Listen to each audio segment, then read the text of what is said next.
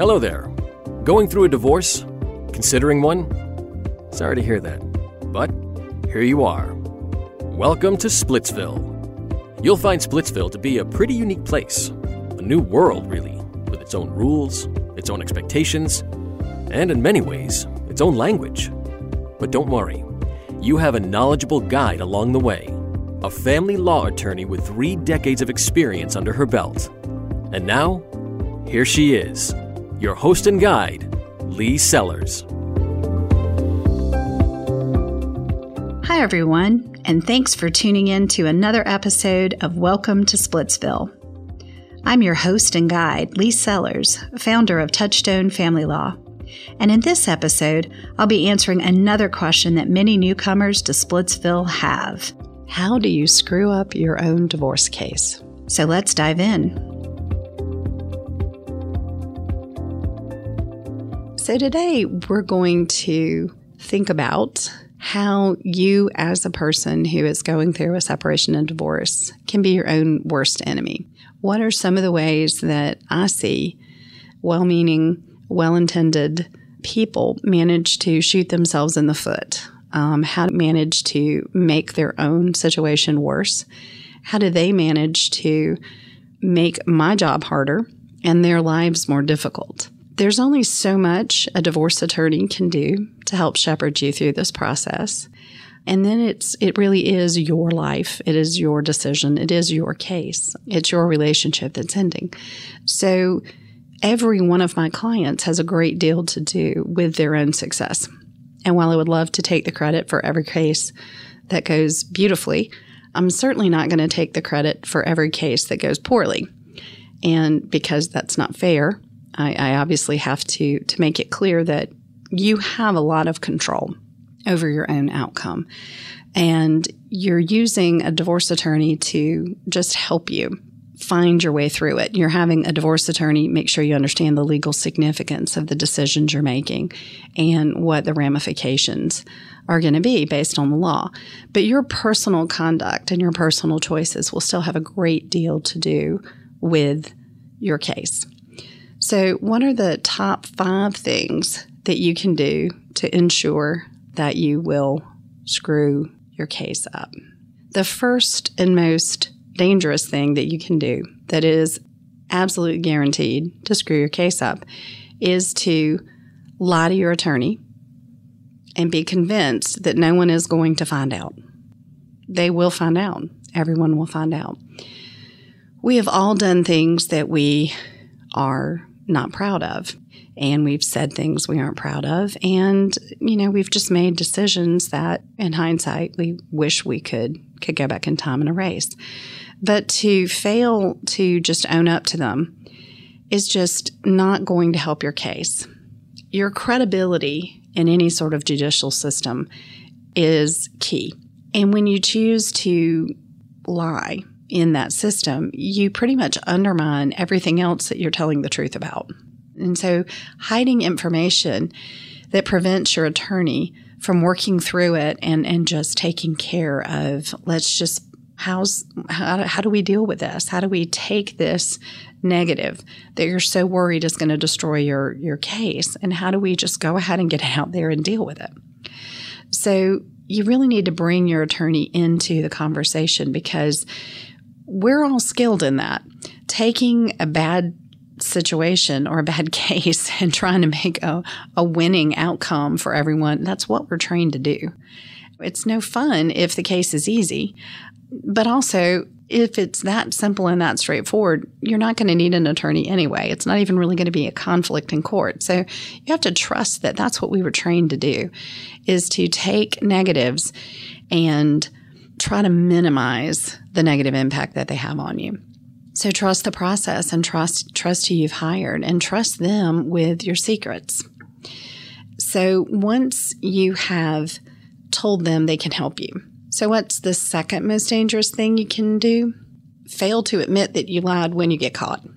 So for the people who aren't going to openly admit their problems and address it head on, you compound that problem when you just keep denying it. So do not go to court. Do not go to a deposition. Do not go to an attorney's meeting. And when you're sitting here staring at a copy of the text that you swear you never sent, don't try to get out of it by claiming it's not your text. That wasn't your phone. Somebody must have stolen your phone and sent that text trying to be you. Oh, you know what? My spouse had my phone one day at the soccer game, and I bet she sent herself that text just to get me in hot water. You're just digging yourself in deeper. So when you get caught with something that you have neglected to be forthcoming about, at some point you just have to admit it and say, I lied about it. I was embarrassed. I didn't want anybody to know. I hoped no one would find out. And I lied about it. I shouldn't have.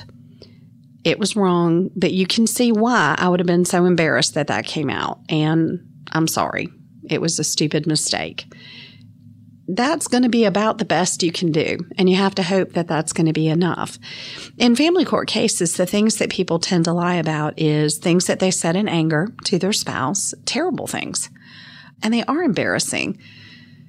But you got to remember that you're in a courtroom with a judge that is only listening to people who are in conflict. And so they're seeing and hearing everything all of the time. So they're not necessarily going to be as sensitive to it as maybe your spouse's mother or father was when they read the text or heard the voice message or saw the horrible statement. You're going to be in front of somebody who's a little bit desensitized. So don't worry as much about it. Your audience is a little bit different.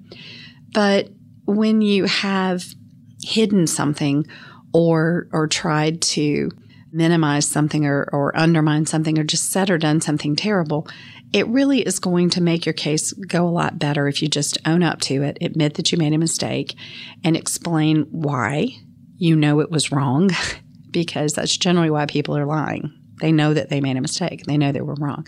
So just fix it. It's going to make the rest of your case much better. But the more times that you spend with the court or the other attorney or any of the fact finders just trying to dig yourself out of a hole, the less time they have to spend on the good parts of your case, the things that support the position that you're taking, the things that are positive about you. One of the third ways that you can really screw your case up is by failing to engage in the process. When you are involved in a lawsuit, especially a domestic lawsuit with your attorney, you have to participate. You have to be involved.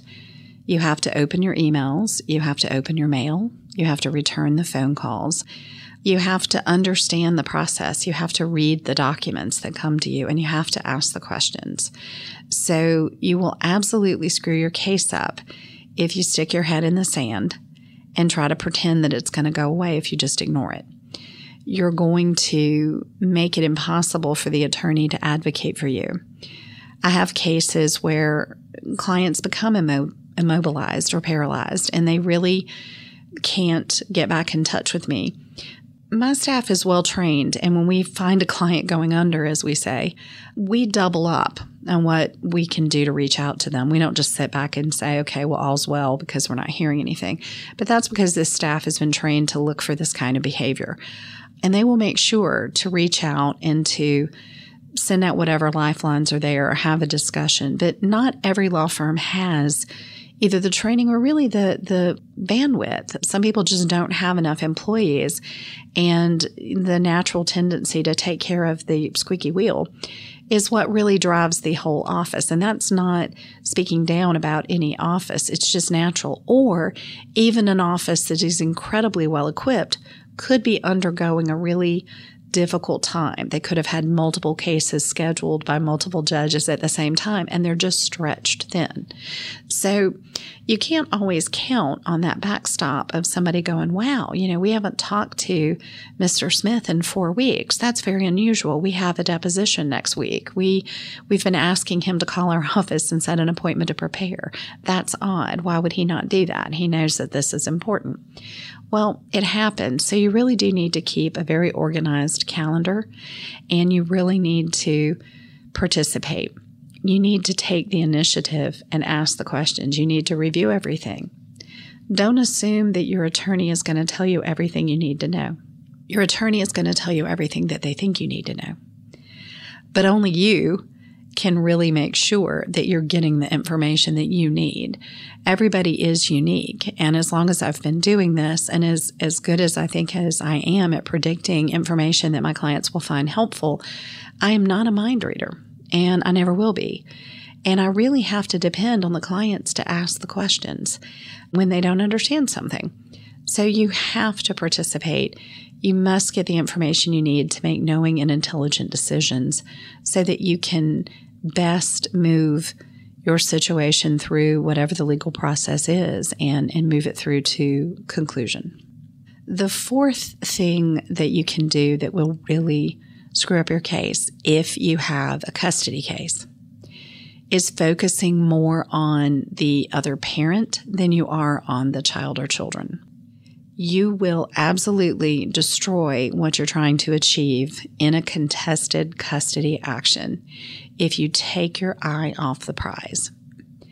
And the prize is having your children in a safe and mentally healthy and stable place at the end of the situation. And when you start focusing more on the other parent and what they're doing and why they're doing what they're doing, and you stop looking at the child, you will not only probably hurt your child or children, you really are going to screw your case up because judges are very in tune to this. We had a case in 2019 that went up to the Supreme Court of South Carolina. And it was fascinating because the legal issue was not particularly unusual. It was simply a discovery issue in a family court case. Someone had requested that one of the parents undergo a particular type of evaluation, and it was appealed to the Court of Appeals, and it then went up to the Supreme Court.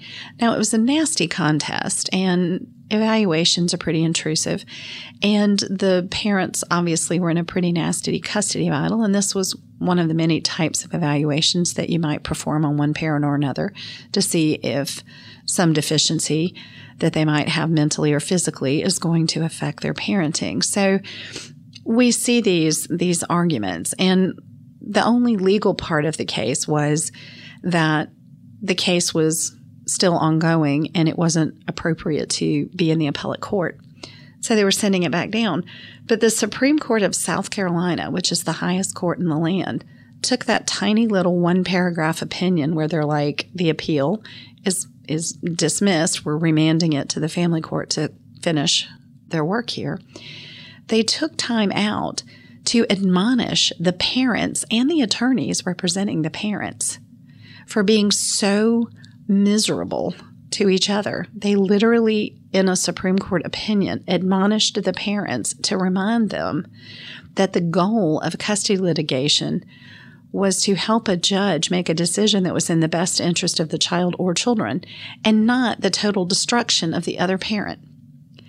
And I found that so telling because they actually took the time to put to writing and publish what we know is happening within the family court system all the time.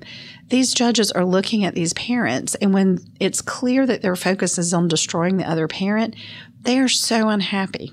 They are so annoyed that they're having to listen to all of this completely irrelevant infighting, and they're hearing very little about the children. And so I think that it bears reminding that you are going to screw your case up if the case that you try to give your attorney, and if your testimony in depositions, and if your testimony in trial is so focused on the other parent that the judge gets no information about what the child needs, what your children need. So remember that the fight has to move. You have to just let go of a lot of anger and resentment and irritation you have with the other parent when you're in a custody fight. And you really have to focus on what is going to be best for the children and what is the information you need to tell the judge about the children. And there are so many examples of it that we could do an entire podcast on just dumb things to testify about in family court. But just as a general rule, try to always remember that you're going to screw yourself up if the judge just sees you as an angry, vindictive other parent and doesn't just actually see you as a good and loving parent.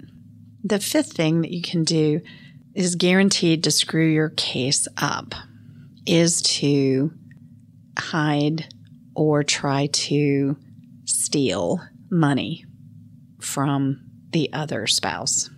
If you think that the best outcome for you financially in a divorce case is to take and move money and try to make fraudulent transfers to other family members or open up accounts and literally just think that you're going to manipulate the situation, you're not. Nothing angers a family court judge more than seeing someone try to manipulate the situation by hiding or removing or devaluing things instead of just coming into court and allowing things to be split fairly. And they will absolutely take it out on you if and when it's discovered. And quite frankly, it is often discovered. If not during one hearing, it will be discovered in another one. And the judges just don't like it. They don't see a marriage falling apart as an excuse for committing fraud. And I was recently involved in a situation where one person thought that they were going to take care of a situation by selling something at a very low value just to get back at the other person. And, the court was like, why would you do that to your family? Why would you take that valuable business that you have and just basically give it away just so that the other side couldn't get it? And there were texts that said, I would rather no one get it if you're going to get any of it. And that sort of mentality just drives family court judges crazy. And that one thing, that one act set the tone for the way that person was treated for the rest of the case, because they were just seen as being so vindictive that they would burn everything down rather than let somebody else fairly have something that they were entitled to by law, which is half the marital assets. And that sort of behavior will screw your case, because when you go into court and show that side of you and your mentality, it's a court of equity. It's a court of law, but it's also a court of equity. And so you need to just understand that trying to get around what the law is not going to help you. It will actually work against you. The fraud that you try to commit can be a result of why the court might give somebody more, because they may just go, hey, we don't know what else has been thrown away. We don't know what else has been hidden. Given how bad this person's behavior is, we're just going to go ahead and give her more of everything we can see on the table, or him more of everything we can see on the table, because this person has shown that there is no end to how far they would have gone to disadvantage the other person. And we're concerned, based on their behavior, that things have not been fairly set forth. So being honest with the court and just kind of accepting your lumps is what's necessary. You have to trust the system, trust the law, and trust the judge to handle the case appropriately if you give them all of the facts. And that can be very hard to do. But the more you try to engineer your own self-help, the more you are going to shoot yourself in the foot. So those are things that your attorney can't protect you from. Those are things that if you do, you can set the case going a wrong way. You can make the other attorney and the other party so angry that they're not willing to work with you to resolve it peaceably. And then you're going to also make the court system very angry with you. So when you're facing a divorce or a separation, you're working with your attorney, do everything in your power to work with that attorney. Listen to them and make sure that you're not actually bigger damage to your case than the other side is. And I think you'll find that you will come through it in the end and be much happier than whatever you thought you could manipulate in the beginning. So that's my musings on how you can screw up your case, and hopefully you'll take our word for it and you will avoid those actions and things will go quite well for you. So there you have it, another neighborhood of Splitsville explored. There's still so much to learn here, so I hope you'll tune in to the next episode. While Splitsville is not a fun place to be, Thankfully, it is full of helpful people, valuable resources, and sound advice, if you know where to look. See you next time. The insights and views presented in Welcome to Splitsville are for general information purposes only and should not be taken as legal advice for any individual case or situation. Nor does tuning into this podcast constitute an attorney-client relationship of any kind. If you're ready for compassionate and reliable legal guidance on your journey, contact Lee Sellers and her team at www.touchstonefamilylaw.com.